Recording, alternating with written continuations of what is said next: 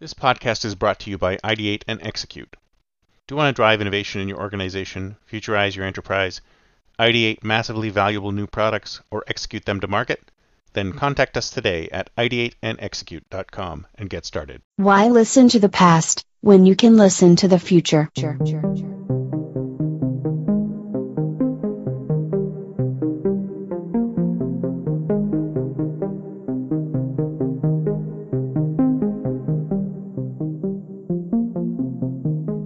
Welcome to the Think Future podcast, broadcasting from deep in the heart of Silicon Valley, California.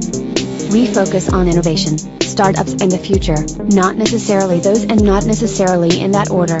Here's your host. If we don't think about the future, then we're doomed to repeat the past. Good morning, everyone, and welcome to the Think Future podcast. I'm your host, Calabucas, and once again, we're coming at you live from deep in the heart of Silicon Valley, California. We're talking innovation startups, the future, not necessarily those, and not necessarily in that order. Now, I'm recording this episode on Independence Day, 4th of July. And one of the things I love about the 4th of July is that it's an awesome example. Now, I'm a libertarian. I don't know if you guys know that I'm a libertarian, so this might go a little bit political, just a touch political. And this happened last year too, is that I live in California. This is Silicon Valley, right? And California has banned fireworks across the board. No one's allowed fireworks. The only people who are allowed fireworks are professionals who are able to shoot off fireworks. But there's this amazing video from last year, from LA, 2020. There's a drone buzzing over the city, and it's firework after firework after firework after firework. It was almost every single block in LA. There were fireworks everywhere. Fireworks everywhere.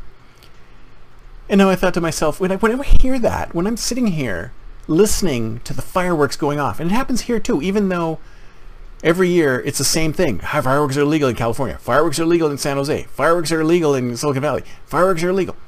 Every year, fireworks are going off like crazy. And I think to myself, yes. It's great to hear people taking risks again. Now, some of you may disagree with me. They may go, oh my God, fireworks are terrible. Fireworks are unsafe. Fireworks could kill you. Yes, all those things are true. But this is a good example of people listening to the law and going, that's not a good law. That's not a good law. We have something to celebrate here. We're proud of our country. We're proud of what we created. And we want to celebrate it. And we're not going to listen to your petty laws, and we're going to do whatever we want. Sure, some people will get hurt. Some people may even be killed. But the reality is, and I'm not going to sugarcoat it for you, that is life. Every day we take risks.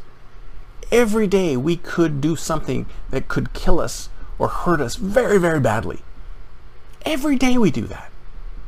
So instead of sitting in our homes, being scared, being freaked out, allowing the world to come to us instead of going to the world, and by the way, that's not a way to innovate either. You need to be out in the world to innovate. You need to create the connections.